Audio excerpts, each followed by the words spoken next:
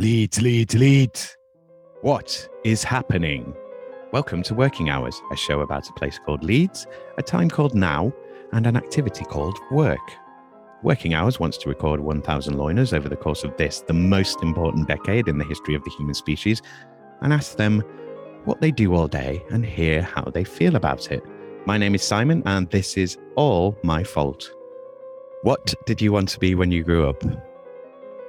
I wanted to be loads of different things, to be honest with you. I think my earliest memory of thinking about what I wanted to be was looking at my parents and thinking, I don't understand what they do. Looks like it might be boring. What's a mad thing that I could be doing? And the only thing I could come up with at that time was like a hot air balloon driver. And obviously it's so irrelevant to what I do, but I think what my brain was trying to think of is what else is there? Or what's different or what's exciting. Yeah. So I think I always held on to a little bit of just looking for something that felt a little bit different that I knew must exist, but I couldn't quite see. So I kind of started with that thinking, and then I thought originally I might want to do something with children. My parents also worked with children, and I just love kids. And then I had a kind of epiphany when I went to my first music festival, where I just found it so incredibly exciting, not just the actual experience, but just seeing people who are working on it, thinking, what are they doing? What's this backstage business? So kind of drifted into events and the kind of backstage world. And then, I've had so many different career changes. So I feel like the most recent kind of career that I'm branching into is film. And that was definitely kind of sparked by just love of watching old movies at home alone on TCM channel. So yeah, I think that's the kind of route generally that I've taken, but it's been a bit of a mixed match. What was the festival? Oh God. First festival, Leeds Fest. Was it? Yeah, the classic. I mean, it's on your doorstep, though. Well, I was in Liverpool, so. All right, okay. Yeah. So was that what drew you to Leeds? It was coming to a festival, and now you've ended up here. The first time, yeah, I came to Leeds a couple of times. I came to see Daft Punk as well. That was kind of. It was always big events that brought me here. Really. Was that the Harewood House one? No, it was. It was the festival. Was it Wireless Festival? It was. Right. Yeah. With the amazing one with the pyramid. Oh my God. I couldn't believe. I mean, that's probably awesome. It's one of the last times that they were touring, wasn't it? And we were all in tears. Very emotional. It was phenomenal. We met this, we were in a group, and we met this Japanese woman that was sort of there on her own. And we're all like, we're being protective of her and stuff. And then Daft Punk came on, and she had this big coat on, and she just threw it off, and she's in this tiny disco outfit, and she just goes mental. And it was like, wow, that was a good start to this. That was a great gig. Yeah. And it was really easy to get home from as well for me. So that was a total bonus. Yeah, that's a win. And I remember even just the weather, it was sunny all day. And then there was a light rain that fell when Daft Punk came out. It was just at the right time. We were all heating up. The whole thing, magic. I mean, to be honest with you, it was a big debate within our group whether we should go. So we had an A-level the next day. And I remember us weighing up to ourselves and thinking, okay, what do we think we'd regret more? Maybe doing a bit badly on this one A-level or not seeing Daft Punk. And definitely made the right choice. You definitely did, yeah. Hello, loves. It's bloody hot, isn't it? I was going to do a whole thing, but it's hot, isn't it? Whose fault's that, eh? Well, all of ours. You're listening to Series 3, Episode 17, and to my guest, Mosa Mpeta. This is another Zoom interview recorded on the 10th of June 2022. So I was going to do a whole bit about Louis Le Prince and about the first images at Roundy Park and Roundy Park's 150th anniversary, and then Hyde Park opening up just 26 years after the first moving images were made in Leeds. But it's too hot. So who do we have this week then? Mosa Mpeta works for Hyde Park Picture House and is on the Scalarama Leeds team. She runs pop-up DIY screenings as Iconic Presents. She does freelance film programming under her own name, or sometimes as Black Cinema Project, an initiative that she set up last year during the lockdown.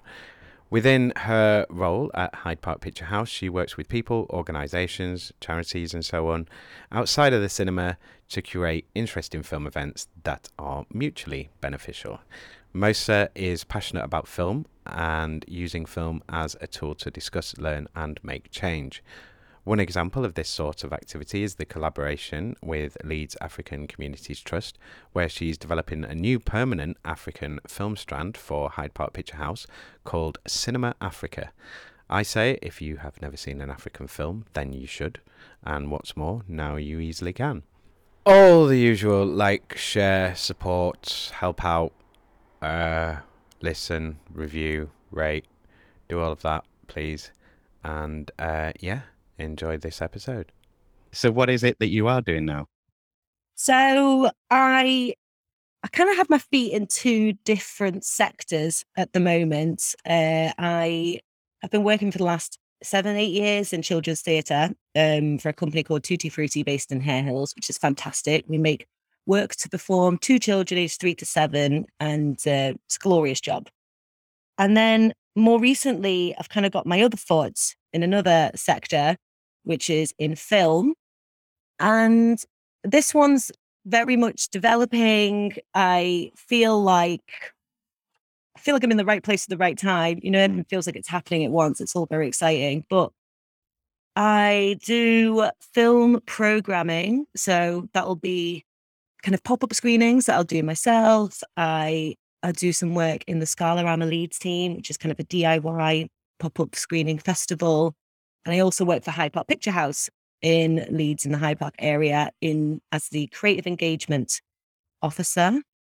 And essentially in that role, it's really great. It's a bit of an amalgamation of all the kind of community-based screening stuff I was doing, but doing it as part of an organization. And I just work with anyone external to the cinema, and we work together to come up with interesting events. So it might be charities, it might be football clubs, it could be community groups. Mm-hmm. So it's kind of saying, hey, this is what I see what you're doing. Is there something we could do with you that's film related that might support your activity? Mm-hmm. So it's great. It's kind of film activity that's meaningful and helpful, and it's collaborative. I'm well jealous. It is a bit of a dreamy job. So, I mean, what fills most of your time then out of that? Is it really kind of, do you get quite a balance with them, or is it one's kind of taking up more time? Or I mean, because I was a freelancer for so many years doing events related stuff, I'm quite good at compartmentalizing. So that was a really big thing that I had to do, you know, marking out days or weeks, you know, that are carved out to different responsibilities. And you should see my diary. It's like a color-coded nightmare. And at the minute, I've got quite a sharp division between the week. So the first half of the week is the children's theatre work. And then the latter half of the week, and it bleeds into the weekend, is the cinema-related stuff, which lends itself quite well because cinema can be a night activity, you know, weekends, and the children's work is daytime, you know. So I've kind of got a quite good pattern at the moment. But I mean, as I said, things are going really well. So I'm doing quite a lot of extra activity, you know, of curated 5-film program for a film festival in Bristol called Cinema Rediscovered, which is great. It's kind of in my Hyde Park work, but it's also kind of my own stuff. So there's a lot of squeezing things in, you know, like trying to hold meetings immediately after work, a bit before work, lunchtimes. Life is busy at the minute, but you know, a good busy. Yeah, good. Yeah, cool. I'm thinking of, like, shall we go down the how did you get into it route? But then you kind of alluded to some of it. So I'm thinking maybe it might be better to just kind of go straight into lockdown and sort of see where you were, and then, you know, sort of the before and after. Yeah. So generally, the COVID question is kind of to take people back into that. And I want you to think of just before the lockdown, like where you were, what you were doing then. Then as the lockdown happened for you, and that initial sort of few days, few weeks, what was happening then, and sort of like, you know, coming out the other side, what has changed for you? You know, have there been permanent changes? Are they for the better or the worse, kind of thing? So yeah, take us through lockdown. Yeah. Okay. So I'd say I'm going to stick to film as the kind of the where I was, but my God, right before I was flying with regards to the amount of stuff that I was putting on, I kind of really got into the swing of putting on film events. I just that September to December period, 2019, I just put on a big film program called Fosse in Film, which was funded by Leeds Inspired and had several partners, and essentially just screened all of Bob Fosse's films, bar one, which is a bit of a dodgy film. It's Star 80. Oh, I haven't seen that. Yeah, it's very violent. Right. So okay. it's kind of a little bit of a left turn from all the work that he did, but I can't watch it, so I wasn't going to screen it. Yeah, fair enough. But all his other stuff, the Jazz Hands, his music theatre, I'd screened all of those films. I was just so pleased with myself. You know, I'd got funding, I'd kind of promoted it. I was working with loads of different partners and venues. That was great. And I'd just done that. And I was just starting to do kind of some watch-along screenings with a friend of mine, Samra Mayanja, watching early African film. And so I was just in a point where I was kind of thinking, oh, what's my next project? You know, where am I going to go next with this? And then the start of 2020 happened. And I guess it put an immediate full stop onto the idea of thinking about projects. I guess actually I probably had some hope, and I probably thought I might do something again the next September in the Scalarama Festival. Because obviously we just didn't know, did we? We didn't know how long it was going to last. So I think I was maybe thinking ahead a little bit, but was mostly just kind of thinking, okay, events have stopped. So my activity has stopped. Mm-hmm. What did get born out of that moment was the African film watching I was doing with Samra. We kind of leaned into that more intensively, virtually with each other.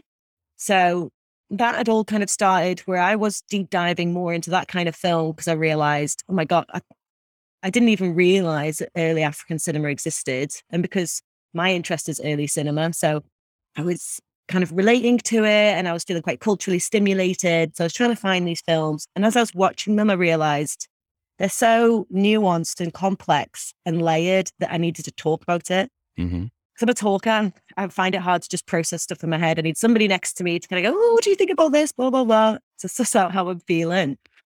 So me and Samra started watching and talk about these films and thinking, oh, you know, maybe whilst we're in this period of not being able to be together physically, maybe we extend our watching together and kind of curate Black spaces to watch these films that are online.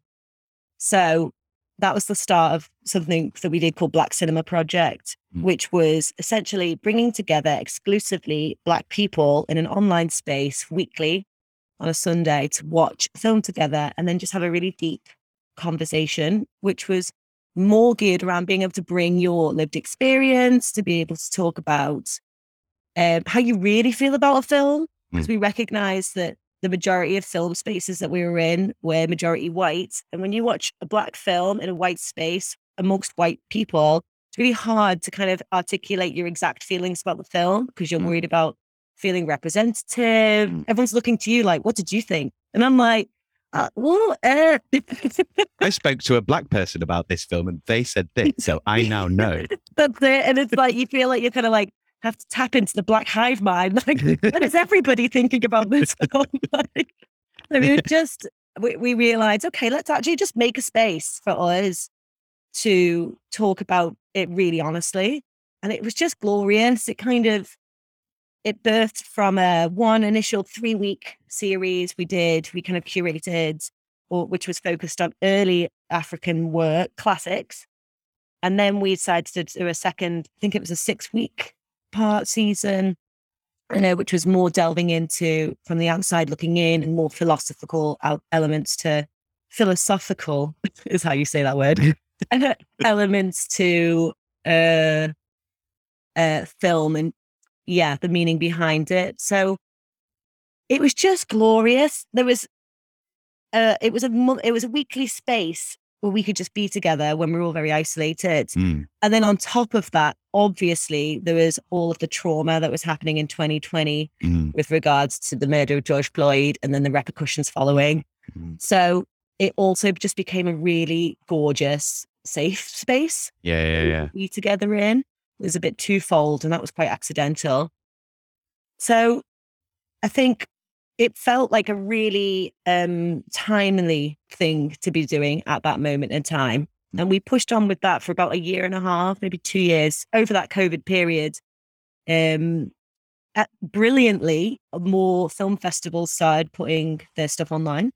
So we really maximized that. There's an amazing film festival called Africa in Motion based in Scotland, which started having all of its program online in October. So that was just fantastic. It meant that we spoke to the festival. They gave us some free tickets. So we took our Black Cinema Project group. We did virtual kind of school trips, to watch their films and then discuss them. So it just felt like the right thing to be doing at that moment. Yeah, the other thing, I guess, actually, that we were doing is the Scalarama Leeds team, which is a collection of people who will volunteer their time for free, who are passionate about film and community screenings. We kind of all really bonded together as a group and did weekly watch-alongs every Thursday, sometimes twice a week. And it was just a really gorgeous friendship group, essentially, and kind of checking in with each other. And just watching really ridiculous threads of films. We were going, okay, let's start to look into Westerns. What Westerns are good? Let's go down this thread. So, all just thinking different themes. And so, it felt like film at that point remained pertinent into what I was doing, but just molded and changed and became a little bit of a support mechanism as well.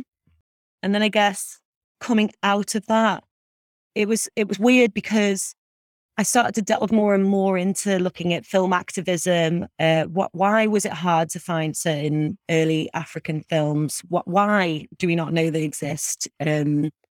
What are the challenges to African filmmakers? We started to delve into more of those questions, and I started participating more with online film events, like conferences, the kind of things that just normally be happening in London or, Q&As and talks. Yeah, exactly. Yeah. And getting to know the sector through their little photos on Zoom, having conversations and chats, and just kind of thinking, I'm really quite committed and into this.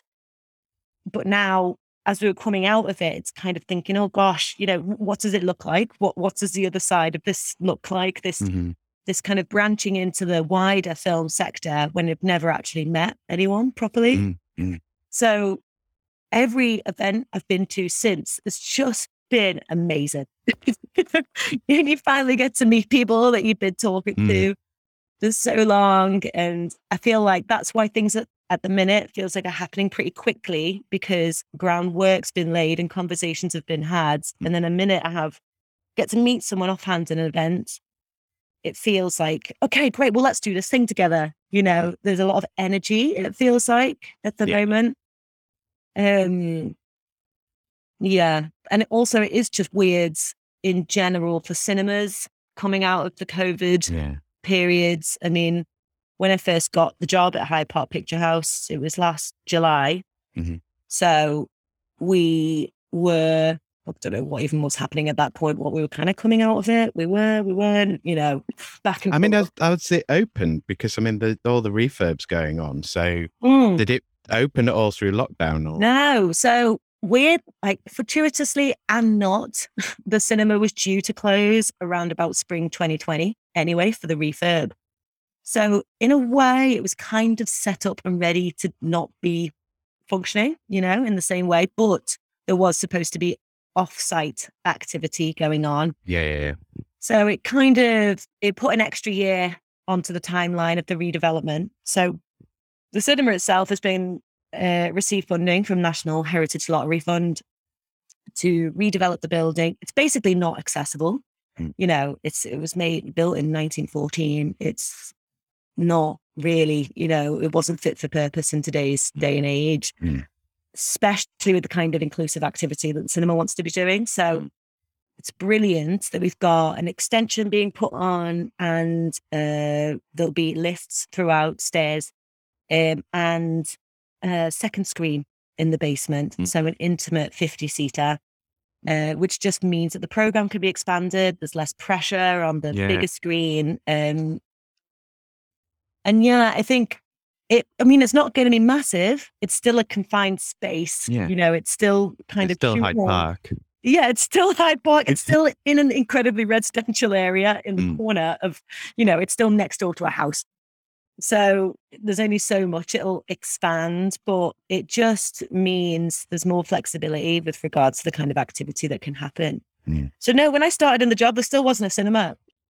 Still never worked in the building. You haven't been in the building? No. Oh my God.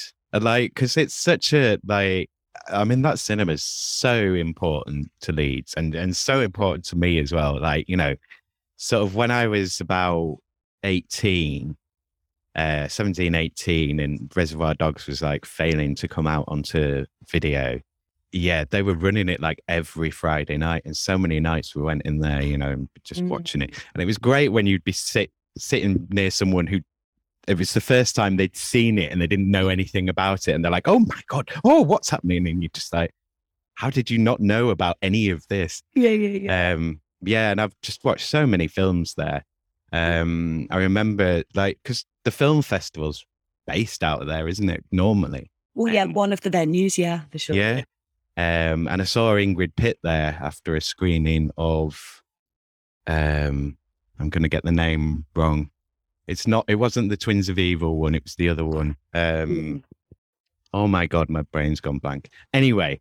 Yeah. So I was going to ask you, before we move on, we've been talking around films and African cinema and so on. Yeah. So first of all, I want to go, so how far back are we talking in terms of early African cinema? Yeah. And second question in that is, drop some names. So what films have you watched within either the groups or whatever? What are kind of standouts or things that sure are noteworthy that just the top ones? Yeah, no. Just for a sec, I just want to clarify. I have watched films in Hyde Park Picture House. I just haven't worked. Cool. Yeah. I realize that might sound really weird. Never been. But yeah, so, okay. When I'm talking about African cinema, the first film that I saw, which kind of made me realize that there is early work, it was a film from 72, I think it was, 1972, called Wend Cooney. Is it 72? 74. It's early 70s, I believe, and set in Burkina Faso. And it's just a beautiful film, which was set in rural village life. So it's a family drama, essentially. And the thing that really impacted me about it was it wasn't about starvation. It wasn't about war. It wasn't about colonization. It wasn't about AIDS. It was kind of just family drama in a really rural village setting. So I think that was the thing that struck me, is all the images that I'd seen of African film experience on film was always very specifically about trauma and struggle, and from a white perspective.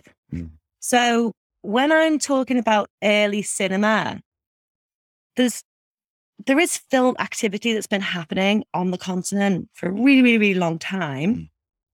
But obviously, due to colonization and barriers in that way, it meant that there was less access to filmmaking. So there is some activity that happened pre-liberation in different countries, depending on what their situations were.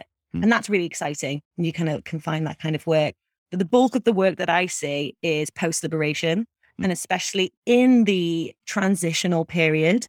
So what makes African cinema interesting to me is, and what makes it nuanced in layers, is quite often film was being made as activism. So it's kind of saying, imagine it's in the 60s, there's lots of kind of guerrilla warfare going on. There's a lot of resistance activity, getting ready to overthrow the colonizers. film is then being used as a tool to promote these messages, but also has to be hidden under a story. So it means when you're watching a film that is about the family dynamic and maybe the head of the family is problematic, maybe it's reflecting on the leadership of the time being problematic. So that's why it was really important to me to kind of dissect these films and really treat them with care. And it's not sat in the cinema shoving popcorn in your mouth, kind of, wow, car crash, blah. It's kind of, oh, what is this saying? What is this film telling me? Because it is telling me something. So that's what I find particularly interesting about African cinema is it's meaty. It's the stuff going on. And I know we can say that about other films. I'm not saying that's exclusively an African thing. South America as well is really big on that kind of, they call it third cinema, some people. And it's essentially that kind of film that's geared around activism and resistance. So examples, that first season that Samara and I did for Black Cinema Project, when we did African kind of classics, the first film we did was a film called Yilin by Suleiman Cissé, which is a Malian film, which is set in I think it's the 13th century that it's set in, made in oh God, I can never remember the actual years. Again, I think it's early 70s, late 60s. Is it? Yeah, anyway, I'm not going to get distracted with that. And it's beautiful because it's really digging into history. It's essentially kind of based around a fable or a story. It's storytelling. So, and it's a really beautifully stunning. The imagery on it is stunning, and it's kind of really nourishing because it's looking at African history and legend and tale. And it's also got mythicism in it. And it's quite surreal, beautiful, masterpiece, amazing. It is being restored again, and will be kind of relaunched, I guess, into the international circuit because of this new restoration. The second film we showed in that season was a film called Sambizanga, which was made in 1972. I do know that. And that's an Angolan film, all about the Angolan revolution. And it's made by filmmaker Sarah Moldorora, who sadly passed away due to COVID a couple of years ago. And her story is kind of what's really got me really interested in the neo-colonialism behind film rights. So kind of who owns the films, who takes away the ownership from the filmmakers, where do they keep it? Why can't we get it? So her story is she made this film, Sambizanga, absolute classic of African cinema, about a woman trying to go locate her husband after he was stolen by the authorities because he was doing a revolutionary activity. It's all about her trying to find him. It's all from the perspective of the underground nature of revolutionary activity. So from the woman's perspective, the elderly, the children, the wider network of people who are involved. Really radical. It's brilliant. And this film was lost.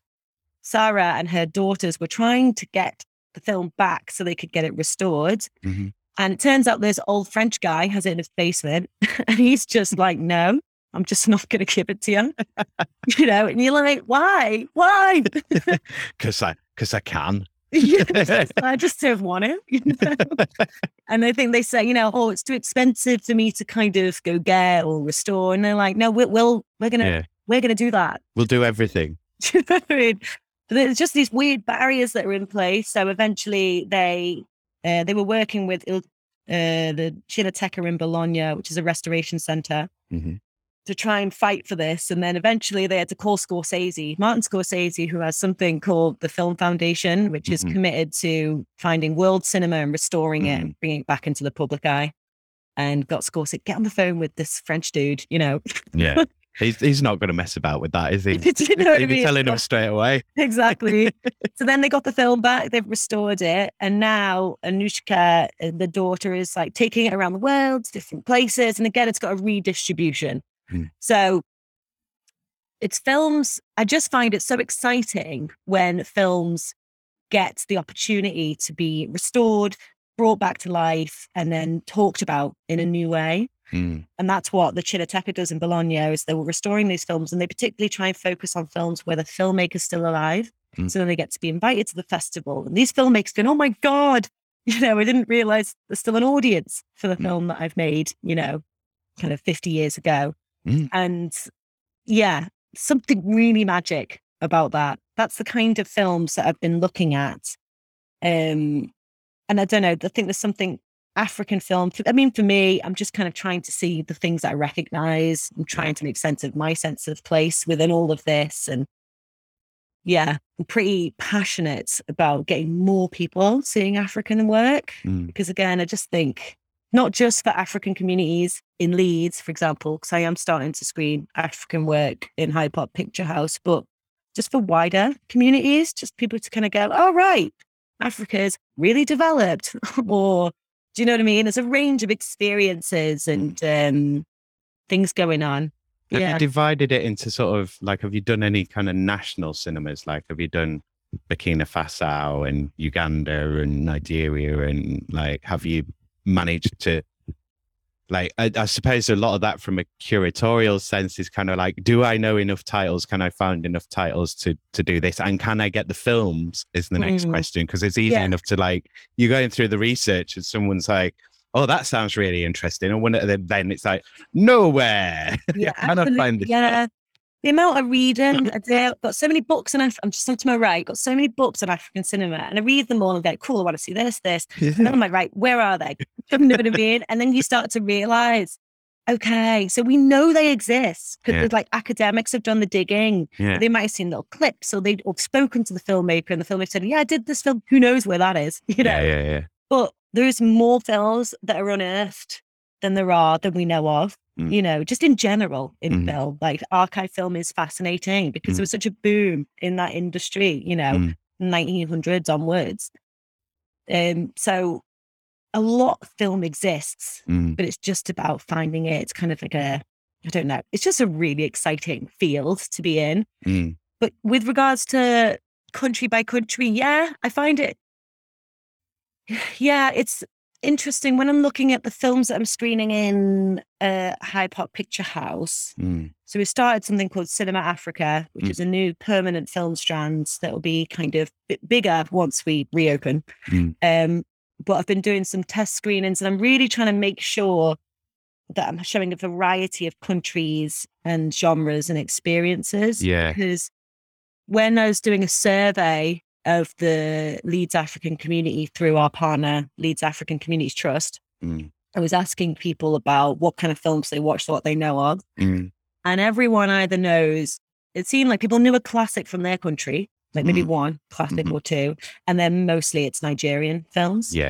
Because, I mean, their sector is booming. They're extremely successful and the most visible country with regards to their work. So I'm very aware that I can't divert too much into just showing Nigerian, but there's a plethora of stuff to show. But then at the same time, you kind of could, because like, as far as I know, the only way to access sort of Nollywood films is like VHS and DVDs, and you have to go to a shop to get it. It's not sort of in HMV or like, well, I don't even know how much it'd be on Amazon. Obviously, I've not looked, but loads is the really the short answer. Basically, so it's a matter of knowing where to start. Well, Netflix is really blooming smart, and they've recognized that there's a huge market of people who want to watch these films because, like you said, we've been watching them on VHS, on TV channels, on YouTube.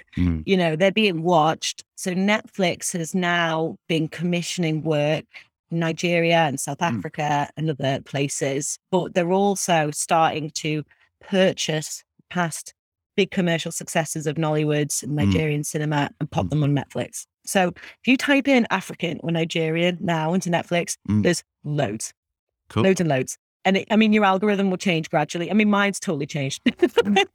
I'm very aware of this range of films. Amazon, likewise, just more and more. So, but it's when I'm digging through all of that, I'm kind of aware of all the Nigerian stuff. And then I'm trying to look, okay, what else is that? What other countries have managed to slip in? with this pile of films that have been put on. There's a film that I'd screened, a Zimbabwean film called Cook Off, which I screened earlier this year. And it was interesting because it was on Netflix as well. And I kind of wanted to get an impression of, would people still come to a screening, even though it's on Netflix? But basically the result is yes, they will, because it is a different experience. Yeah. But that film is now the biggest Zimbabwean film because of the reach that it's had. Yeah. Netflix, you know, and it's happening gradually. Netflix is buying up more of these films. So it's, you know, it feels like it's part of a wider energy. People are more curious, and I think people are more willing to try out different stuff. And also just African audiences are being more recognized as audiences, and that they're willing to buy, basically. Yeah. Before we move on and get back to specifically work-related stuff, like, do you think it's worth sort of spending a couple of minutes on kind of distinctions between sort of, you know, why African cinema over Black cinema? And then again, like, I mean, is that something that you can do separately? Like, you know, you could do Jamaican cinema or, you know, so I'll let you answer. Yeah, I mean, Black Cinema Project wasn't just African work, but that was, we did an initial strand which was specifically focused on African. No, I'm interested in all international work, really. And when I say international, I mean the South, the East. I think I have a weird thing with American films where I feel a little bit like I've got the limited time in the day and I'm not going to use it watching something American. Do you know what I mean? Or something different.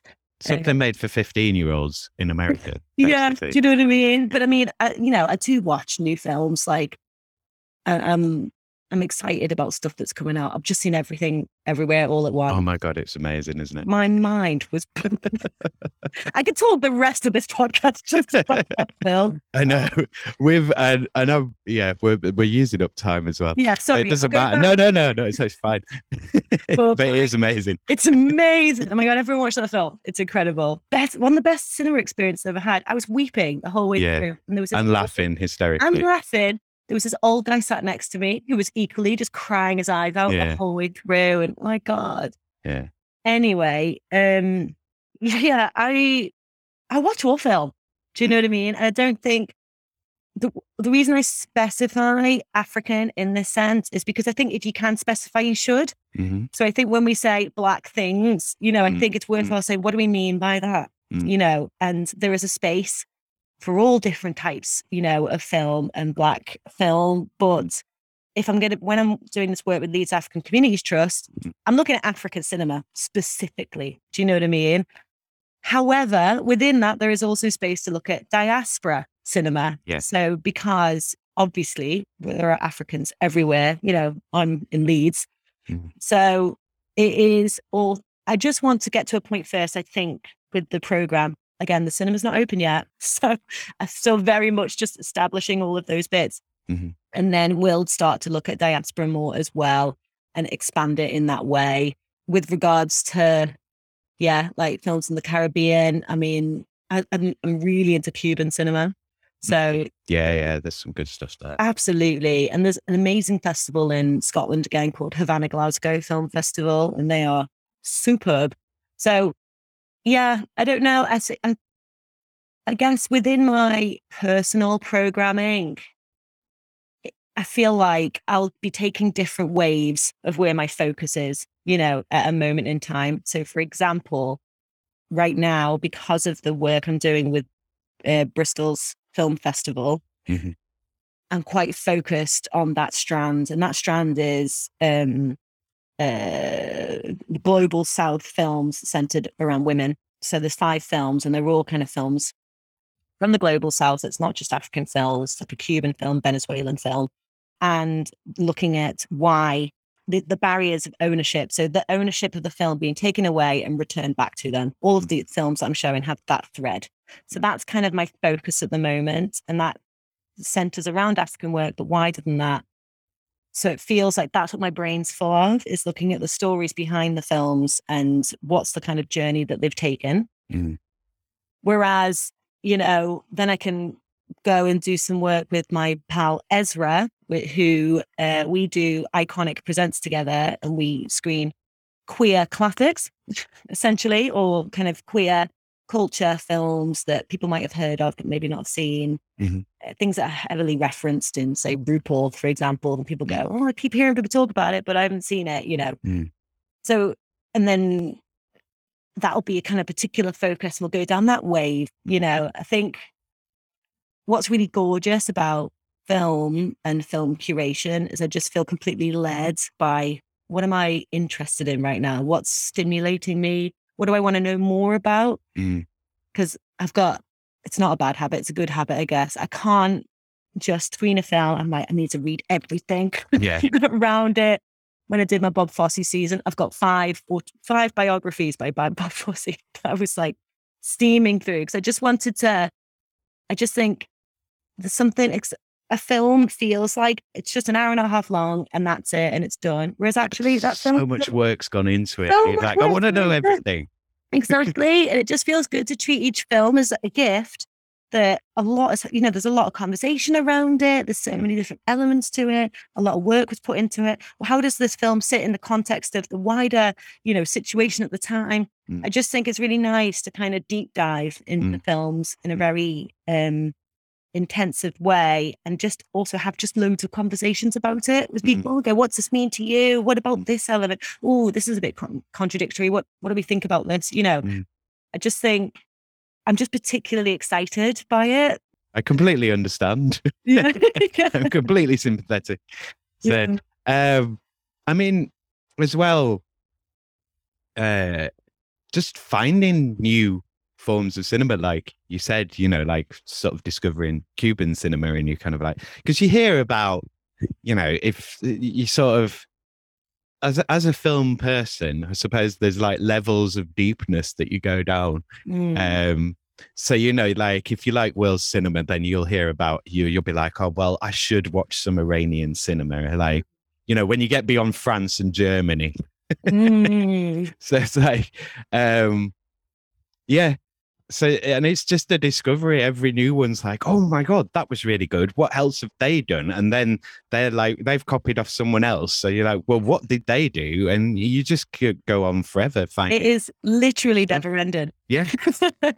And I find that, I think that's partially why I focus in as well, because I do find it really overwhelming, the idea that, there are so many films being released every year from all the countries in the world. And you just think, I find new release exciting, but entirely overwhelming. Yeah. And I feel also in the film world, there's a lot of film bros and there's a lot of people who have kind of encyclopedic knowledge that I just feel like I could never compete with, because I don't know all the American films. I've got huge gaps in my knowledge about quite standard like American cinema that I feel like I should have seen, but it just didn't appeal.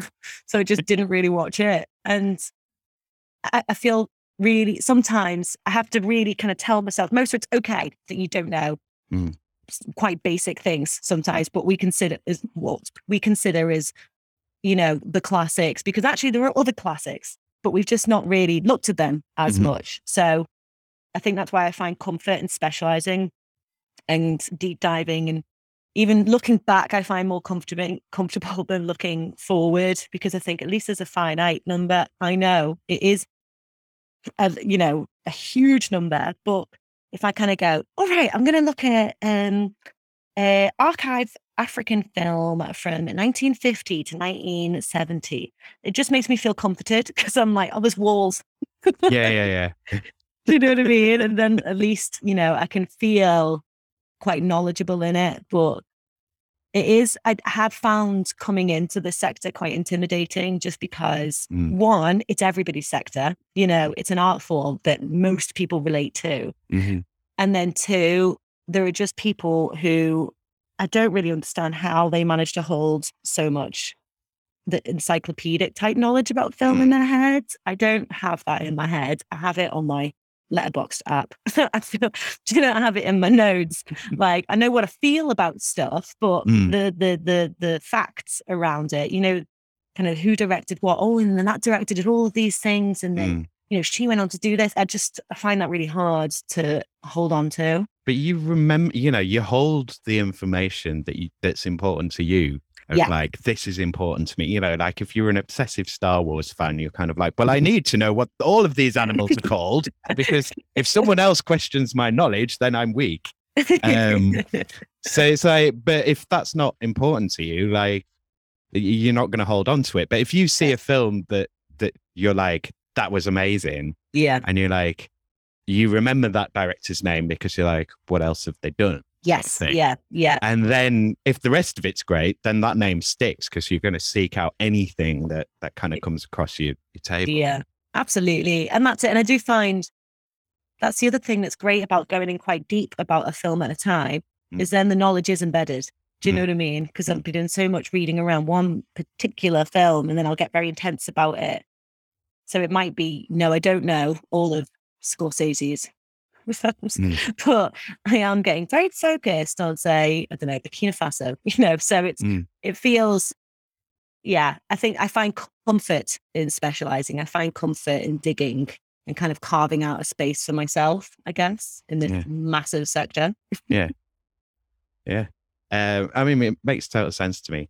So last question on this kind of area. In terms of your reading and kind of, finding everything out about the film, do you wait till after you've seen it, or can you not wait? And like, how badly does that, or how well does that color the experience of, like, have you got into a method now where you're like, I can't read everything about it because my interest is piqued. Now I have to see it and then I'll check out it. I think it depends, because when I'm doing the digging, when I'm trying to find, I don't know, an African film that's rare or whatever, chances are I will have read about it and around it because I kind of know it exists. And then eventually if I find it, it doesn't feel like it mars the experience because it's more about trying to access it. So I do a lot of, because I'm reading these books that list all these films and I'll kind of get a sense of, what they're about through that. And then when I finally watch them, it doesn't mar it for me. But then equally, I'll just find something, I'll watch it. And then if it really piques my interest, oh my God, now I need to know more and more and more. So, but there's certain films I deliberately try and not watch, but that's more than new stuff. So going back to Everything Everywhere All at Once, I knew that it was being talked about in a big way. And I kind of thought, that's enough. I don't need to look into anything about this. I'm just going to go watch it. I didn't know what the genre was. I got very confused when it did the kind of shift from drama to action. And I was like, what am I watching? And it just, But I think immediately after the film then, after going to sit in the loos and have a big old weep to myself, and just decompress, I was then intensively need to read everything. Need to read every review. I need to read reviews, specifically Asian American film reviewers. I need to understand this. I need to listen to this podcast. I feel like if something takes me, I want to go in. I want to really understand about it. So, but and there are film podcasts that I do listen to, but I do tend to only listen to episodes about films that I've seen. In film podcasts. Because I want to, be able to kind of relate the things that people are saying about it. So I'm not going to, continue on that. So I could equally come back with, we would carry on in this kind of vein. So I'm going to move on with questions. Sure. Right. So I think what I want to go straight from there to is social media. My question is around, or what I want you to be thinking about with this question is, so social media, it's more and more work media. It is part of more and more people's working life. Takes up a good amount of time. How much time does that take up for you? And is the return on investment that you get from that time worth it for you? God, it's such a double-edged sword, isn't it? Social media. I feel like social media for me is work now, basically, as in my Twitter. I don't do Instagram. because we're intimidated by just seeing images and feeling like I didn't want to get caught into that feeling of my life's not enough. I don't really want to see other people's fantastic lives. So I'm happy. So I just try to avoid Instagram really, but Twitter's the one that I use and it is basically work. I constantly battle with feeling the need to put out there the things that I'm doing and trying to find a way to involve people into the processes I'm going through. And also feeling a huge resistance to speak out into the ether and just, it feels to me self-indulgent and embarrassing. So I'm always battling. Oh, mostly if you don't talk about it, people won't know, you know? Yeah. So I'm trying to find a comfortable voice with it still. When I'm putting on a screening in Leeds, you know, the hardest thing about it, when it's a DIY screening, so it's not kind of through Hyde Park Picture House, maybe it's something that Ezra and I'll do. And, you know, the hardest bit is just the marketing, it's just the socials. That's the bit I want to hand over to someone else and go, please I'll run everything else. You just make people come. Like, have you got an emailing list? Yeah, we have I have a mailing list and we collect new ones every screening and we contact people through that. It feels a little bit like it's about your personal kind of profile. It's almost, for me, it's beyond each individual screening. It's kind of, because like I was saying, I feel a pressure to now be present in the sector. You know, I want to be visible. I'm proud of the things that I'm doing and I want to kind of be recognized. But then just putting that energy into how I do that without cringing at myself constantly. Yeah, and you don't want to be visible to the wrong people either. It's because it is like, it's terrifying on a lot of levels. Yeah, that's it. And I really admire, there's a lot of people on Twitter that I follow that just have such gorgeously authentic and quite funny and light voices, you know, which kind of feeds what they're doing, but they're just kind of spieling out a narrative. But I think I'm just so scared of feeling like looking for the likes or, you know, I don't mind just putting out what I'm just thinking because I'm scared that what if nobody likes it and then I feel bad about it.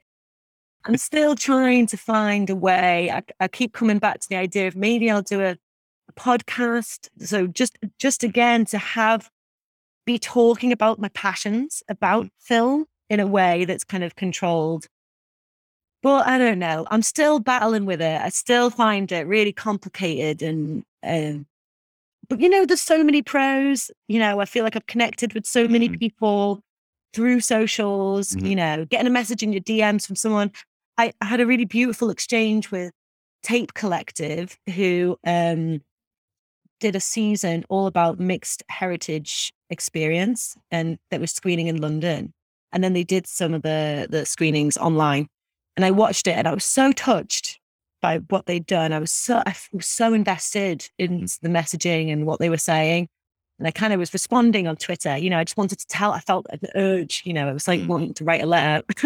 And then as a result, they were just so pleased that I was having this impact on me. And then we got in touch and then now we did screenings together in Leeds, you know, so it is that gorgeous that you've got that access point. So you can just directly say to people, you know, oh, this is one thing and feeling, etc. So it is great. But, you know, I mean, then you just, sometimes I'll be scrolling and I'm just infinitely jealous and annoyed that I'm not doing as much as everybody else. So I don't know. I feel very, very conflicted about it. I'm going to keep going with Twitter and I'm going to stick to one.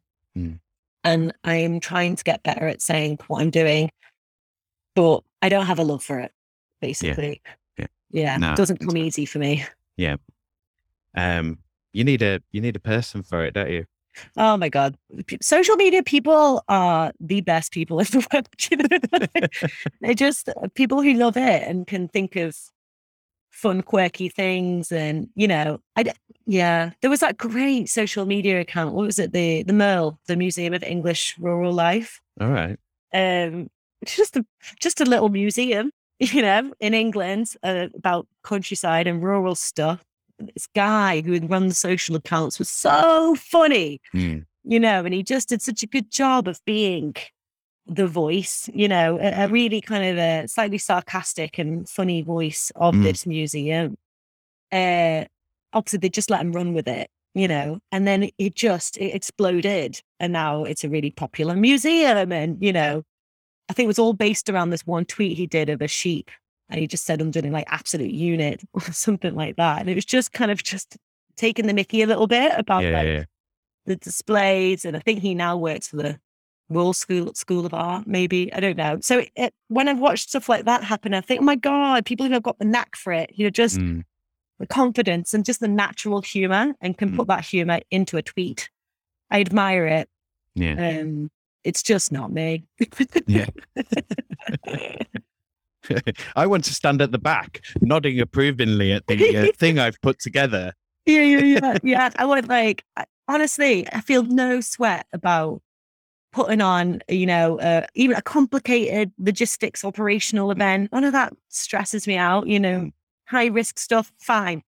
But getting people to come is all. Putting yourself in front of the camera and going, hello, how are you today? Do you know what I mean? Oh, yeah. I don't know. It is a role. It's a thing, isn't it? It's just interesting that we're all expected, but it's funny in the arts you're expected to do everything. And I think that's the thing that's tricky, really, is it is this very specific role. Does it not intrigue you as a film enthusiast, though, of like this opportunity to make films, even though they're short? I mean, is there not a part of you that's like, well, I could be a filmmaker? Because you are like, for social media, you have to be a filmmaker, like a broadcaster or a photographer, a graphic designer, voiceover artist, actor, performer, writer. Like, no. I have no desire to become a film. Honestly, I feel like, for the first chunk of my life, I've been working very operationally. I've been extremely comfortable being the facilitator of other people's ideas. So that has been, for the first so many years of what I was doing, it was very much, here's me in the background. You tell me a dream. I'm going to make it happen. It's going to be great. That's been my job and I've loved it. Now my thinking is shifting and I've got ideas, but I want to, now it's about, I really want to delve into people's ideas. I really want to delve and have opinions about it and bring my own personal experience and emotional connection to people's ideas and kind of reflect on that. So that's kind of the shift that I've made. I still don't have a dream to make, to create. I think, I don't know, maybe that'll be me in another 10 years. I don't know, but I just don't feel it. I feel extremely curious. I think that's the thing that's burning me at the moment is I just want to know. I want to understand. I want to relate to other people. I want to kind of have deep conversations. That's kind of, and that's definitely, that's come out of me delving into film, but also post 2020, it's kind of come from a place of me needing to connect and to kind of understand one another and feel part of something. I think, that's kind of my motivation at the moment. But as we know, things can change quite quickly. So I feel very aware that wherever my career goes, I can't see where it's going at the minute, but I'm comfortable and I'm excited. So that drives me. So I'm going to go to the climate change question based on this. So I use climate change as a kind of to represent the whole of the various ecological disasters we are involved in currently, and that are accelerating. So in your work, what can you do? What are you doing? Or can you do anything at all? Or is it even a concern regarding climate change, adaptation, mitigation, impact reduction? Over to you.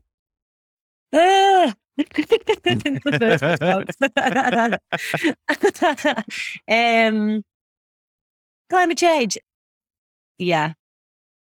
It's one of those topics that I just find it can be so overwhelming if I don't think about it in small chunks. And I do go through existential kind of moments where, you just feel like, oh my God, what am I doing? I'm not doing enough. I'm but a tiny little ant in the spectrum of the world and I can't do anything.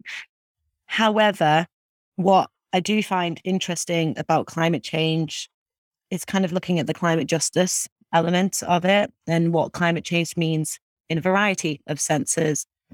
I think in film related stuff, what's fascinating is the more that we watch African cinema and cinema that's centering about living practice, how people are kind of engaging with the environment, how people respect their environment. I think there's a lot to be learned about kind of communities that are basically supporting their environment that they're in.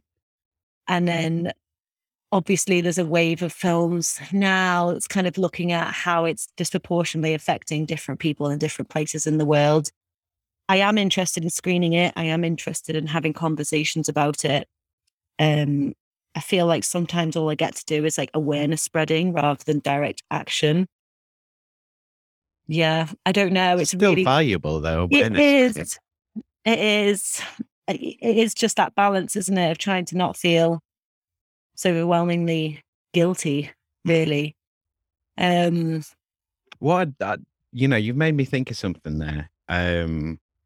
So the quite often with this question, it's sort of we're kind of primed to think personal responsibility and kind of what we should be doing, and we're not vegan enough, or we're flying too much, or we're not recycling enough, or we haven't got the bag for life or the lifelong bulb or whatever. Yeah.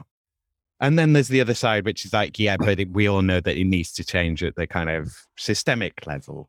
Sure. But it's also the peer pressure level. Yeah. It's like, peer pressure is immensely, immensely powerful. We know that. But then we don't think of like, well, everyone else is not doing it, like everybody else is driving or flying or, setting fire to a forest. Yeah. So, and it's that sort of, look up and kind of push the system, but also, I mean, not like you don't want to be sort of negging all your neighbors and stuff, but there is that kind of, I think we're starting to see people creating places where people can go and think climate or talk climate. Yeah. That's more than that conversation of like, I should be doing more and I feel bad. Sure. Yeah. Government should change. Yeah. I think I don't know. It feels to me, you're right. There's the very personal aspect and kind of you tie it into your head and thinking, oh, well, how much am I using my car, etc. But I think when I think broader about it, I think it's attached to all activism that's about bettering human experience in its wider sense. So I do try and think to myself, as long as everything that I'm doing is coming from a place of wanting to better the environment that I'm in.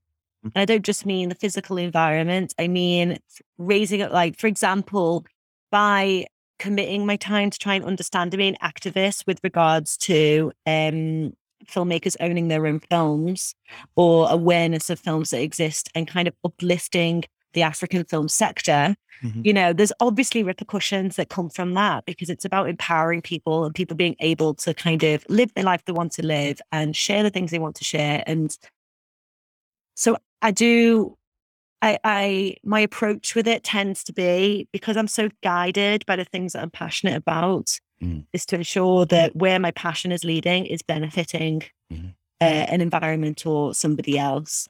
So, and I'm also really aware that it's so easy to batter yourself about kind of not doing enough.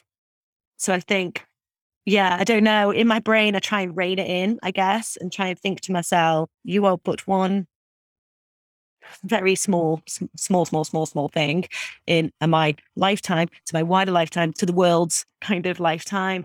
All I can do is try and ping pong around people and like have a positive impact. And that's all I can do.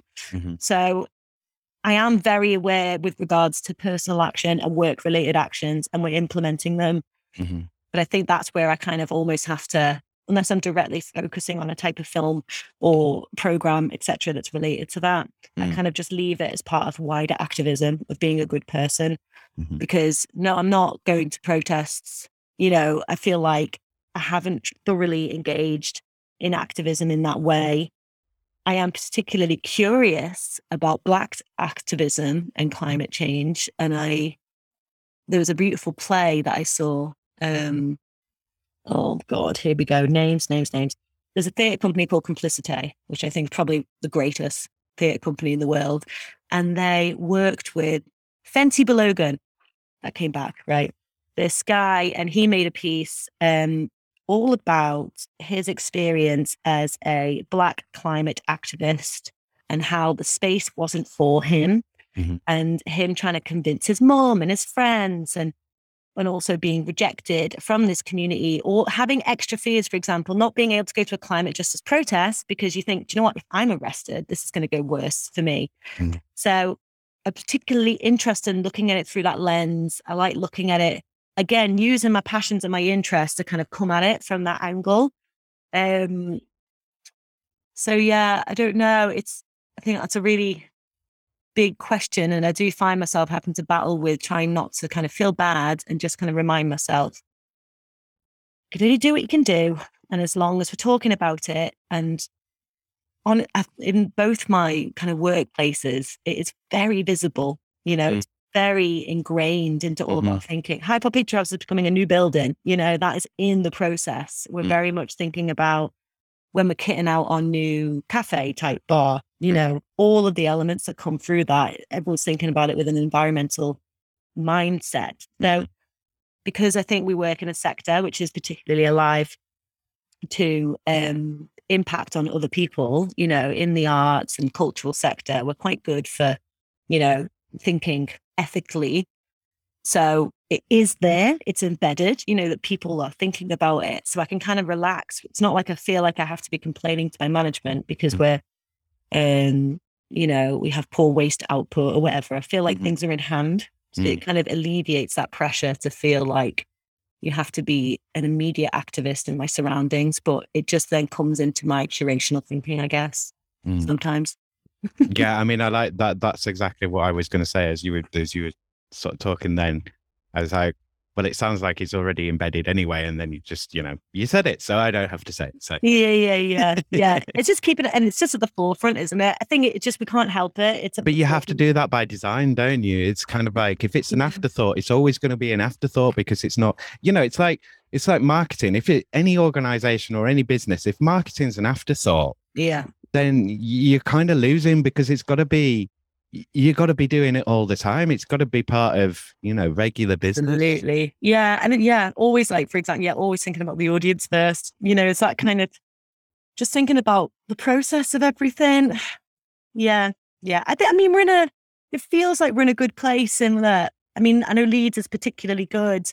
Do you know what I mean? With regards to its climate activism, we're really connected with SAIL as well, Sustainable Arts in Leeds, who've just been so brilliant and really good help. So it feels, I know it doesn't feel enough always, but it also does feel good. People are doing what they can. Let's just campaign against the rich, I guess. Yeah. Or perhaps do even more. Yeah. Yeah. So where have we gone? All right, let's do Brexit. Sorry. I mean, it's through a work lens. It's so we've Brexited. Has it changed your work at all? Have you noticed any change? I guess the main difference I've noticed is with regards to our international community, I guess, and being able to connect with people and how we work together. I feel like I'm going to feel it more and more as time goes on, to be honest with you. I think we're very much at the start of it because the world is just more opened up again more recently because of COVID. I do feel like there's worse to come with regards to Brexit that we just haven't quite seen. So yeah, I don't know. It's one of those ones where every time you learn something new or you see a new shortage or something, you kind of go, oh, right, here we go. This is where it is. But I do think at the moment, I haven't quite seen the worst of it. Do you know what I mean? It's one of those things that existentially I feel terrible about. I feel very embarrassed whenever I go to. Has it affected anything for you? I mean, has it kind of like, has it made anything, I mean, has it made films even harder to get hold of? Has it? Yeah, I think with regards to on a really physical sense, postage, takes longer. Yeah, I suppose because you're not going to have digital exhibition packages for like. Well, you do for some. Yeah, not for modern all. ones, but Yeah. like if you're tracking down like classic or early African cinema, it's like it's not going to be unless it's a big name one that they've sort of worked. I guess the main point about that is that because we're not in our cinema at the moment, we're doing screenings outside. It means that we're screening off DCP or doing digital screenings, and they can mostly be downloaded. Some are posted. When we reopen the cinema, we'll have our 35mm and 16mm projector, and then that's when the things will be sent more physically. So I guess at the minute, I haven't seen it as much. However, the other beauty of Hyde Park Picture House is that there's a team, and there is people. I'm not receiving the films directly. I mean, the luxury of my job is I get to go, oh, I've got an idea, I'm going to put it in place. And then we've got a team and we all work together to implement it. So I don't really see the process elements of the postage, etc. But I do know we aren't seeing the most of it at the moment. And when we get back to full cinema working and we're kind of working around this 35mm, I think that's when we'll see the main bulk of that. I'm trying to think of any other kind of direct examples really with regards to restrictions. I think I've seen some issues with regards to visas, and amongst my colleagues and friends that work in festivals. And if you run events and stuff and you it's hard to bring people over. There's a big loss of funding. I think not having access to Creative Europe has made a big difference. I know that's really impacted Leeds International Film Festival when I was working with them. Budgets have just changed. There's like holes in people's budgets. It feels like there are some really it feels like the financial loss and the last loss of kind of movement is the thing that's difficult. Not impossible. I think, we will work around it. It's just frustrating, and I don't know. It's one of those things that I do feel like we're just starting to see it. You know what I mean? I think I'm ready to be told suddenly, my God, you can't do this thing. Why? Oh, because of this change. And then realize, what? And then there's a whole new thing to think about. But I don't know. I think I feel less panicked about it currently because so far I've kind of seen workarounds. It's more when I go to international film festivals or I'm speaking with people, it's embarrassment really. It's always kind of people eventually always turn around to you and go, so Brexit, what's going on? And you're like, I'm sorry. Well, we're going to have to get used to it because it's not going to get any better. Exactly. So it is just that embarrassing thing, really. Yeah. But I mean, I don't know, in the picture of world affairs at the moment, everything's bonkers. So it feels like it's not really been at the forefront of my mind because there are just so many crises that are kind of more in our faces, impending war and current war and migration and the next war. And then, and that's it. And just all of the rising racism, homophobia, transphobia. There's just a lot of things. The rise of the right. Yeah, I feel like Brexit is definitely kind of filed down on my list just because I can't see it. It doesn't feel as scary as some of the other things that's going on at the moment. Yeah, the shortening of life expectancy. Yeah, rise in living costs. Yeah, rise in mortality rate. Falling standards of living, increasing inequality. We could go on. Yeah, burnout. So, I mean, this is each of these subjects. It's like, COVID as well. It's like it's still going to be around at the end of this decade. We will be talking about all of these things, all of this decade. Yeah. But you wouldn't know that from the way that the media presents anything. Yeah. It's here. It's amongst us. This is where we're at. I think we just have to be really kind to each other. We have to allow space. I think in a work context, I think one of my biggest concerns is a lack of recognition that we're all hanging on by a thread, Mm. and it feels People that aren't really aware, like there's no proper awareness of just how bad things really are. Everyone's kind of got like, oh, I can see the edge of the curtain and it doesn't look good round there. They've had really bad experiences and they are having bad experiences, but it's kind of like, no, it's worse. Worse. Yeah. And I just think that, I don't know, what scares me, I guess, is that we're not slowing down enough to kind of just make a better bit of care. I think it scares me that because we've been preoccupied by lack of activity due to COVID and the sense that we need to catch up, get back in shape, back in order, makes me nervous that we're not really recognizing how hard the transition has been and how hard, it is to get back to where you are. When we're all different people, we've been through a lot. Mm-hmm. I've seen some really brilliant kind of examples of companies kind of saying, like, we're just going to close for August, for example. Do you know what I mean? We're just going to have like an extended summer, like not taking up people's holidays, just really allow the space. I don't know many people really, the people that I speak to, my friends, and we're all tired, very, very tired. And that doesn't mean you're not high functioning and productive, but it just, the sense of kind of, are we okay?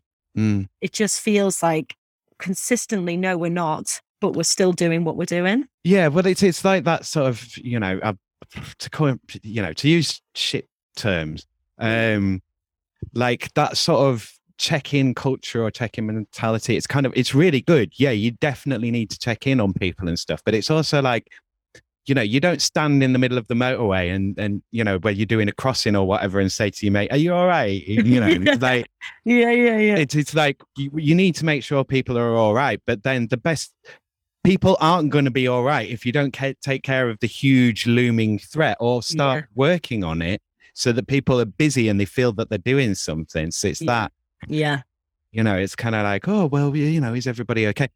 So you could kind of, oh, well, we all had a big break with COVID and stuff. And it was like, well, yeah and no. It's also like massively traumatic and everybody was affected. And it was a really weird event. Yeah. And it's still having massive repercussions. And again, I'd whitter on phrases. So no, I think, and also on top of that, like, let's just not forget how intense 2020 was and like the repercussions amongst the Black community of like the intense trauma, the heightened awareness of organizations to then respond, and then the onus on Black people to have to talk about what they're thinking and feeling or give advice and just bring their lived experience to work in a really visible way. That is, I mean, I know that I hadn't done that before. I'd never really brought race into work in that way. I felt like it was a blooming big learning curve for me and I wasn't prepared for it, and felt like I've been strapped into a roller coaster that I just didn't want to be on.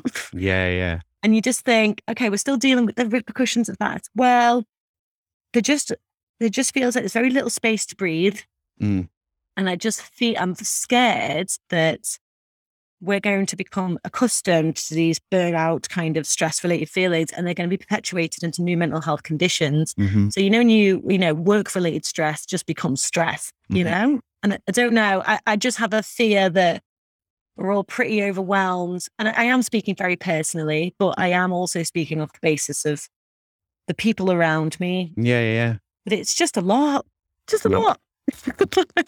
And there's no respite because it's not going to get any better. It's kind of like, so where do we go? I mean, this was something that I wanted to kind of touch upon when we were doing the kind of film chatting.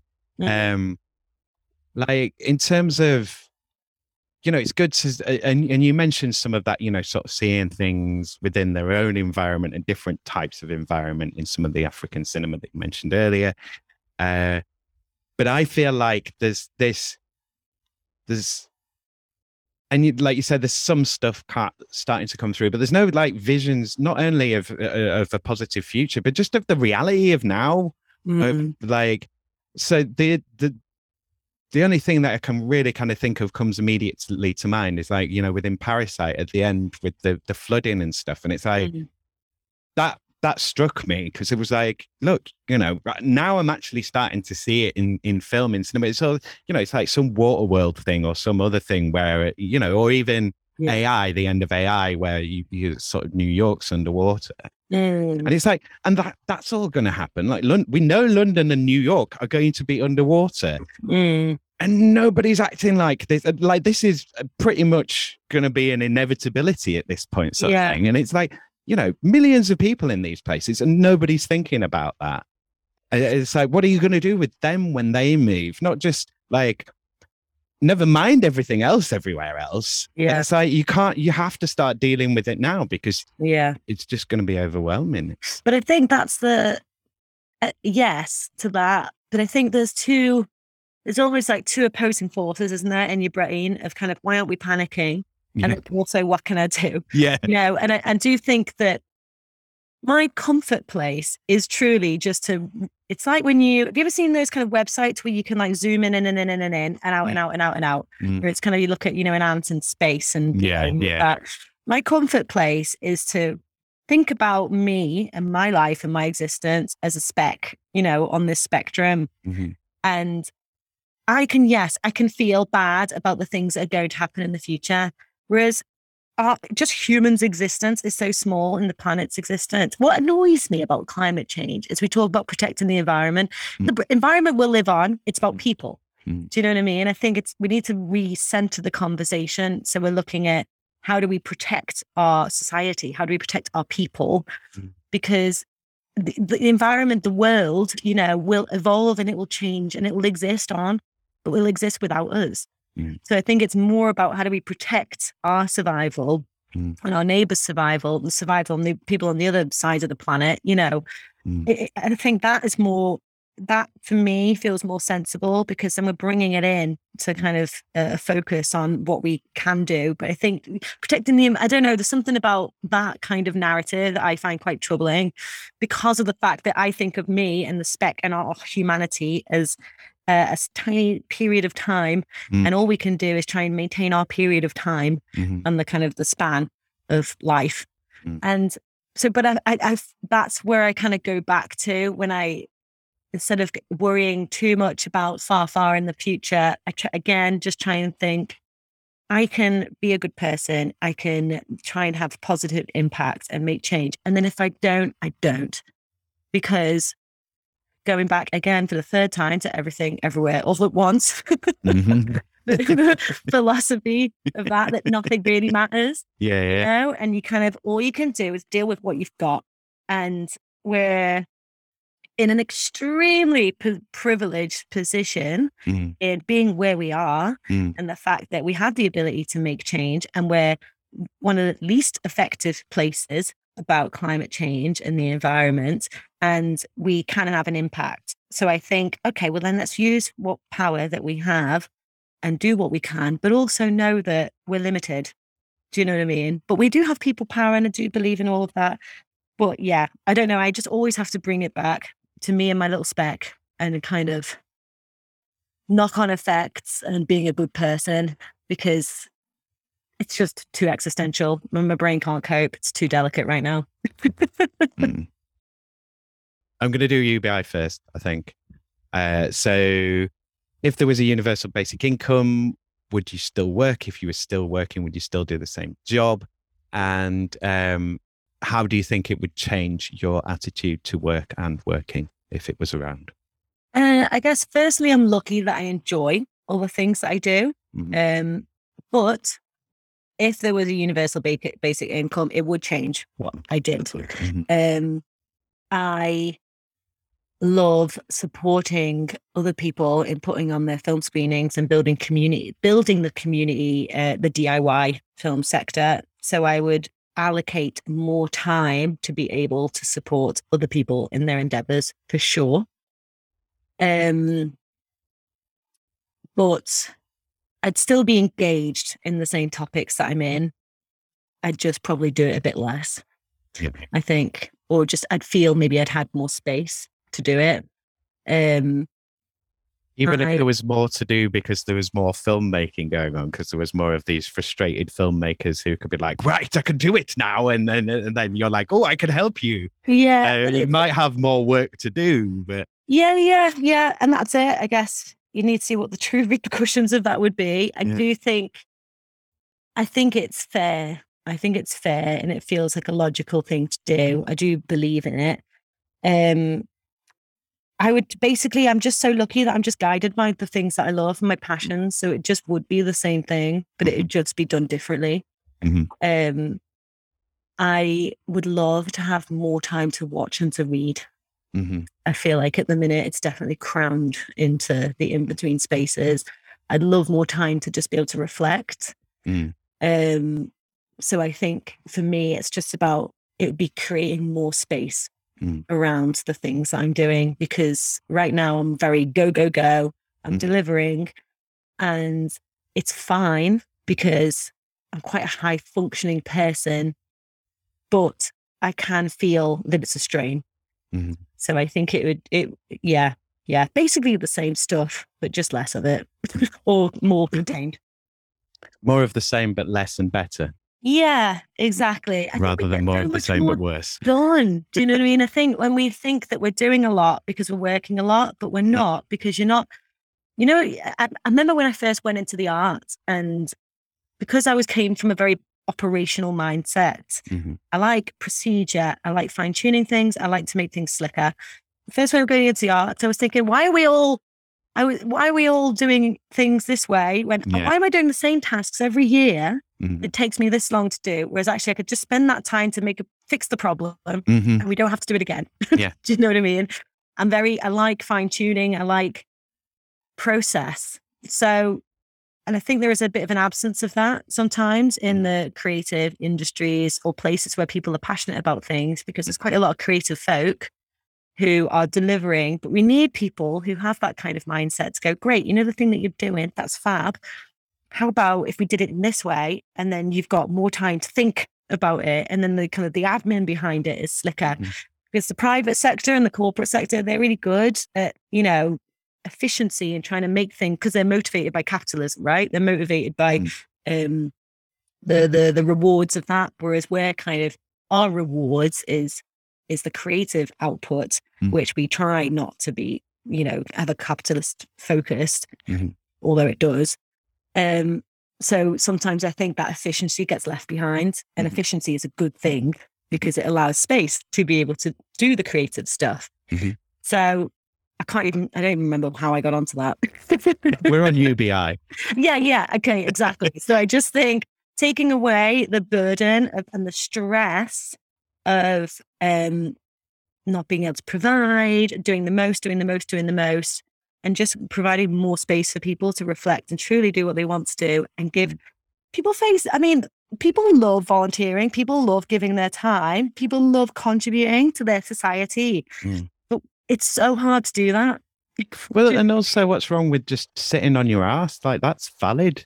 Like, it's fine. I mean, if you were, you work in the field to get your food sort of thing, and then you finish the day's work and you sit on your bum, you didn't have any books, you didn't have any TV, you didn't necessarily have any pubs. Like, it's fine. That's a valid pastime for any creature on this planet to just chill. Yeah, absolutely. And I think because we need people doing less. I have a strong feeling about this. But also, I just think, going back to climate change, during the COVID period, when I had more space, I was doing my food shop in several spaces. I was going to the greengrocer, and then I would go to the refill place because I could, because I had time. As soon as work started again, no, I'm going to Aldi. I'm doing everything in one go. Creating masses of landfill. Yeah. And it was like, I realized, oh my God, if I actually had the space to be doing it, I want to. Yeah. You know what I mean? Like, and it can be cost efficient, not all the time, but you need the time to be able to going around different places to buy things in different spaces, etc. You just cannot do that if you're working every day, you've got kids running around. I just think if we had more space, we'd be able to do the things we actually want to do. We'd be reaching better potential, like the everyday person, and yes, and they can sit on their bum as well. But I just think people are interested in their surroundings. People want to be involved, but if you're exhausted, you come home from work, just want to sit and do nothing because you're exhausted. It's very different to sitting and reflecting and then using your time. Absolutely. For the better of society. Yeah. The change question. And I know we haven't really talked about any of your other roles much, and that's really my fault because I should have brought us back, but I got too excited about the film stuff. So if there were any 3 things that you could change about your work, so, I would maybe try and include all of your roles here, what would they be? There's only 3 things I could change about my work. That's a challenging question because I enjoy them all. I enjoy the people. Sometimes it's hard to criticize your work when you enjoy it and when you're very emotionally invested in it. I think the things that I would change, okay, right. One really tangible thing that I would change about my work is I would like to be surrounded by more Black people. I feel really alone and sometimes carrying the weight of conversations that we're having about trying to be more inclusive in work. And kind of like, yeah, sure. Empty rhetoric. I'm like, yeah, we should be. Oh, yeah, I'll help do the work to help that happen. And, because I need it. But also it's exhausting. So that's probably the biggest thing that I would change. And I am doing that. I'm making more spaces for myself, to be honest. So started something, Global Majority Affinity Group, which is kind of just a collection of people who also work in the performing arts who are of the Global Majority, and essentially just have informal spaces to kind of, I don't want to say bitch, but basically just kind of a safe place to kind of go, oh, and they said this and they said, just a space where you can kind of just talk, very freely. So I'm trying to make those spaces because I don't have them necessarily in my workplace. That's been and that's also what Black Cinema Project was. It's kind of, let me make the space that I don't have. So yeah, I think that's the biggest thing that I would change. The second thing is probably about pay. I'm permanently frustrated that in the creative industries, we're bamboozled into thinking that a low wage is a good wage and that we should be grateful for what we're getting because we're doing something that we love. Doing something that you want to do. Yeah. You should be paid nothing at all. You should pay us to work. How lucky you are. You could be working in Tesco. I know. So it's just that, and then the mindset that it puts you in, that our ceiling of what a good wage is laughable in comparison to other sectors. Yeah. So that I find permanently frustrating, and having to argue it and it's being very deeply uncomfortable. It's a really deeply uncomfortable conversation to have in any workplace, but I think particularly when you're in spaces where you love the people that you work with and you love what you do, it's really hard to complain about that. So, and it was an ongoing thing when I was doing freelancing and just kind of demanding more money essentially. And then people going, well, no, we're going to go with somebody else because we want to pay them the same rate that we've been paying this role for the last 10 years, It's just, I think I'm permanently frustrated about that on behalf of all of us. Not necessarily just myself.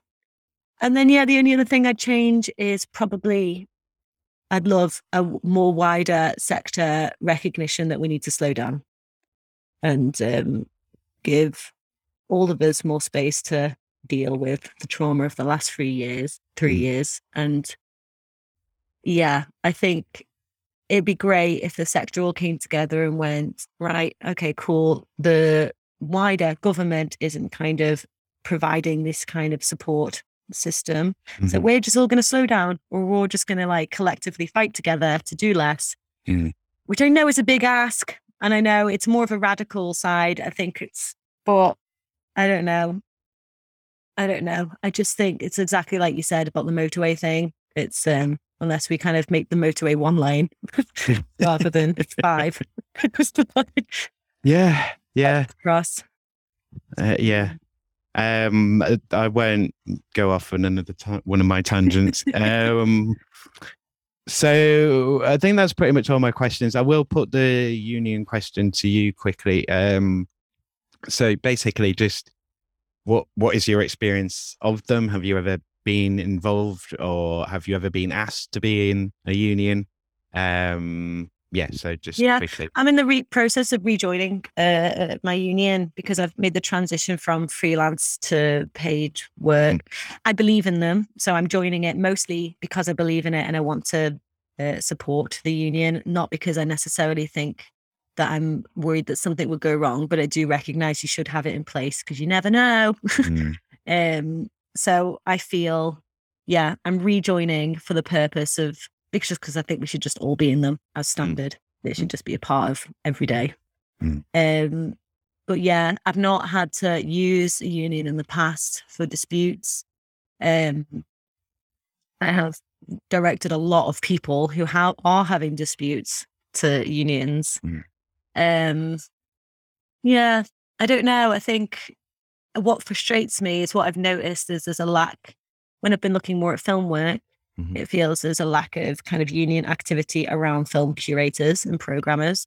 There's been a lot of like public activity at the minute about programmers being sacked from jobs and not being protected, and happening at different film festivals around the world.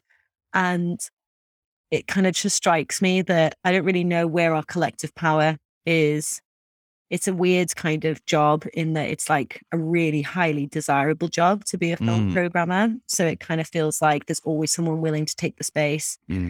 So I think that's part of the reason why it's quite hard to unionize. But I'm noticing, I've been trying to find information about where is this collective power? How are we all bonded together? How are we all talking to each other? And I just don't really, I'm just struggling to find it at the minute, I guess. Yeah, I'm thinking like, I don't even know who would, like, what union.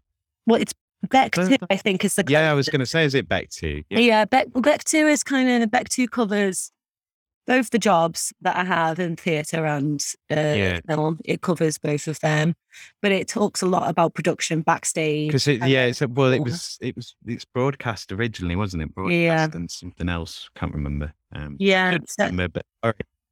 Yeah, that's it. Should join. So I'm rejoining Beck 2, and but I have just been asking them questions really, because I've had some exchanges with them where I've just been trying to understand more about, okay, if I am rejoining, how is my particular role in this instance covered? Who am I connected with? You know what I mean? Just understand a bit more about that. So I'm in that process at the minute of trying to, because if it turned out Beck 2 wasn't the right one, I might go to, but there just isn't an alternative that I can see. Yeah, so I'm going to pass it over to you. If there's anything that you want to talk about that we've not touched upon, anything, or you remember any of my questions that I forgot to ask, if there's anything that you want to chat about that we've not covered, anything that you want to kind of flag up, or over to you, basically.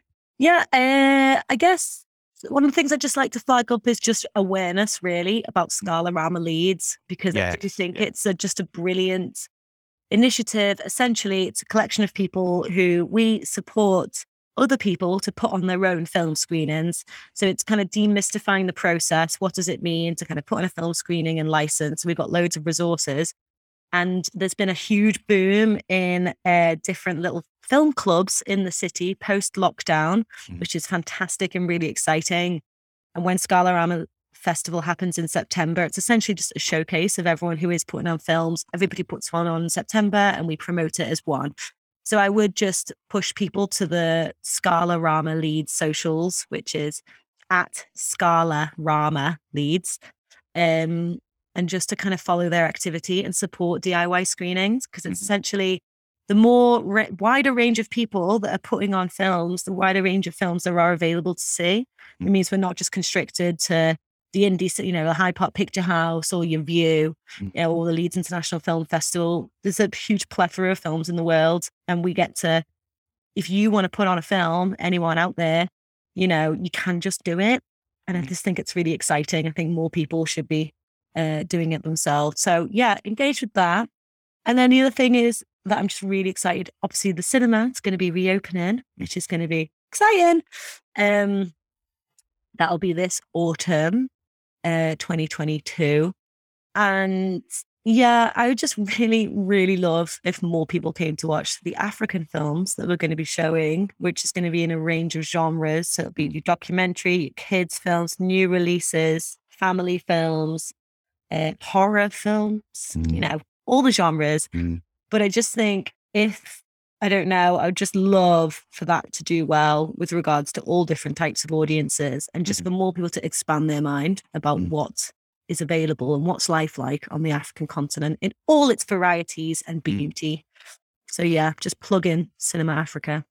Are there any like sort of uniquely African genres that you've kind of like discovered through this? That's a really good question. I mean, I think, like I said before, the kind of political, layered activism type cinema, which is kind of centered around revolution. I think that's really exciting. That kind of complicated and nuanced cinema that's saying a lot, but it's kind of disguised in more. Does it all end up being really academic-y terms of like, so it's kind of like periods of time, or like, the Burkina Faso, like you need something catchy, like a new wave, or like, is there anything like that? Yeah. I mean, the continent's big, so every single country has its own, do you know what I mean, moments in time. Like, I feel like there are new waves in the different countries. As a continent, it feels really hard to kind of talk about it in that way because it's not a country. So I think essentially it has its own journey, actually, which is quite, consistent, which is the colonized period and revolutionary and then post-colonialism. So there is that kind of wave of activity that you can see across the board. But I don't know, beyond that, I find it hard to kind of find a commonality because it's so varied. You know what I mean? Even by region, if you just look at North Africa, actually the cinema work there, Egypt, just churns them out and it's been really prevalent. It's been some excellent films for a long time. Which is very different from Southern Africa. And so, yeah, I think it's really hard to categorize in that way. Oh, what's that? There's a fun, it just occurred to me. There's a fun genre that I discovered. Something pop film. God. I'm trying to think. I think it might be Kenyan. Oh God. I remember reading something. The filmmaker who did Rafiki. Rafiki, is that the film? My God. My brain. The French one? No. Rafiki, that rings a bell. There's a Kenyan film which came out, which is a queer film. It did really... I've just said Rafiki. It's absolutely not that. Hang on. So basically, it's this film. It's a queer kind of love story, and essentially, it is Rafiki. Yes. So, bubblegum pop films. It's coming back to me. So essentially, the filmmaker who did this film is kind of saying we need more bubbly, light African cinema that's kind of, again, like refocus away from trauma and struggle, but just kind of like the light, bubbly kind of side of it, which I think is really interesting. And I wanted that's on my list to delve into that at some point. But yeah, so there are subgenres, which is kind of coming from different countries and different regions. Yeah. But there's so much, but that's why I'm really excited that High Pop Picture House has given me this platform. And the best thing about it is that it's permanent. We're kind of in a rebranding at the moment, and we've got all these different film strands, from the documentary, the Creatures of the Night, which is, your horror and your children's, and Cinema Africa is a part of that. So it will be a regular occurrence in the cinema. So I think for me, it's a long term thing, and it's about building the audience and starting with kind of access points which we might be able to recognize better, and then diverting and showing these different genres, interrogating them, contextualizing them, which I think is really important. I think the introductions beforehand, I've been really enjoying just talking a little bit about that particular country's film sector and kind of, what's going on, in this place at this time that this film was made, and just giving the audience a little bit more to go on. So it's not so much you're watching it, you're comparing it against, I don't know, French New Wave, or et cetera, et cetera. So for me, it's very important that it stands alone and it's contextualized in its own world. So yeah. Yeah, I've got ideas, it's going to be happening, but it is a process, and I'm not expecting it to be perfect from the start. I'm very much aware that we need to kind of grow into it and build the audience and get a trust, that there's, because it's not going to be for everyone, but it's also, every film is so different and every genre is different, every country is different. So it's kind of just saying, give it a chance and find where is your interest within this wider African, within the continent. Do you know what I mean? Find your niche within that. Just like anything, you know what I mean? Yeah. Thank you again to Mosa for being my guest. Thanks again to all my guests, and thanks to you, Leeds, for being my subject. And of course, most of all, thanks to you, my dear listener. Come back next week to hear me talk to a PR professional. So, yeah, you can hear traffic in the background because the windows are open, because it's hot. And that's all I'm going to say about that. Again, all the usual: share, rate, review, pass it around, big it up, listen to it, come on the show, help out, do us a favour, everything. Okay, that's me. Cheers, ears. Take care out there and be kind to each other, Leeds. If you're listening to this, I assume you have some connection to Leeds, like living here or being from here. If you're such a person in Leeds or from Leeds and you haven't done your recording for Working Hours yet, then don't wait. Email me now, right now. Quick, get a pen. workinghourspod@western-studios.com. If you fancy being my guest, put guest in the subject line of your email and add a short bio in the message. Stick in some suggestions of your availability and I'll send you a release form and a Zoom invite. If you'd like to be on Working Hours, I will need a 2-hour window for us to record in. I can record in your work time or during your downtime. I have been recording interviews for Working Hours for over a year on Zoom, but I can also record offline. You can appear on Working Hours anonymously, or you can promote yourself and or your company or brand. Cleaner or owner, what is your experience? How do you feel about work? What do you like and not like? What do you do, Leeds? Be a part of local history, have your voice heard, share your wisdom, give us the inside skinny. This is your show, Leeds, and it's all about what you make of yourself. Do you know what you're doing? If you do, then come and tell me all about it. Come on Working Hours, even if you don't know what you're doing. I certainly don't. Email me right now. Quick, get a pen. workinghourspod@western-studios.com. If you're allowed to do that, that is. If you're not allowed to do that, then tell me why. If you and your business aren't ashamed of what you do, then let's hear all about it. What good are you doing the rest of us? Are you socially useful? Am I? Is this? Send your feedback, questions, comments, and queries right now to workinghourspod@western-studios.com. What is happening, Leeds? Find out by following this show on Twitter @WorkingHours3 and on Instagram @WorkingHoursPodLeeds to find out when new episodes are going to be released, or just use the hashtag #WorkingHoursPodLeeds on either of those sites to find me.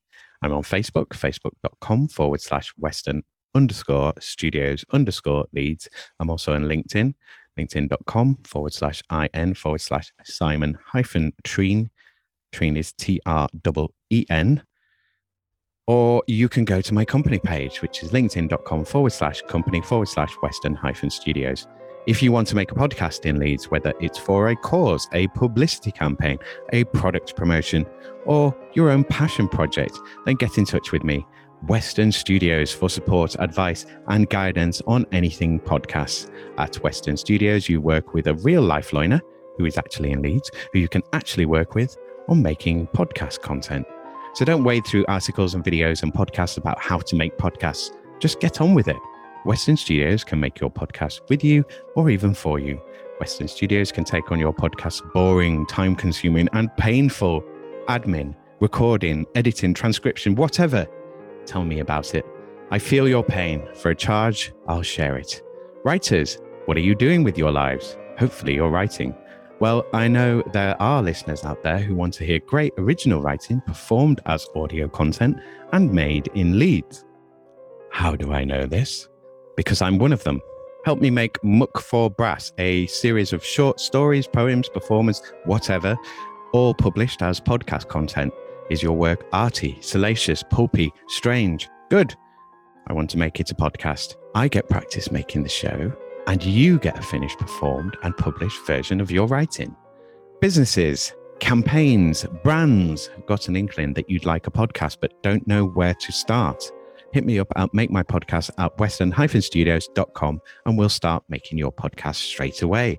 The first hour of arranged consultation and pre-production time is free. So what do you have to lose? And what are you waiting for? Save yourself the hassle and the headache and make your podcast with a Leeds-based, in real life, podcast producer, that's me, Western Studios Leeds. Once again, please let Working Hours get big and strong by joining its Patreon. Support Working Hours by becoming a champion on Patreon for £1 a month. You can inspire me and motivate me with a membership and maybe one day even be helping to cover all my costs. You can chat to me there and see me do a monthly live stream where, again, you can chat to me all about the show and, God, do I need to find someone to actively share this project with? Go to patreon.com/Working Hours Pod right now and sign up, please.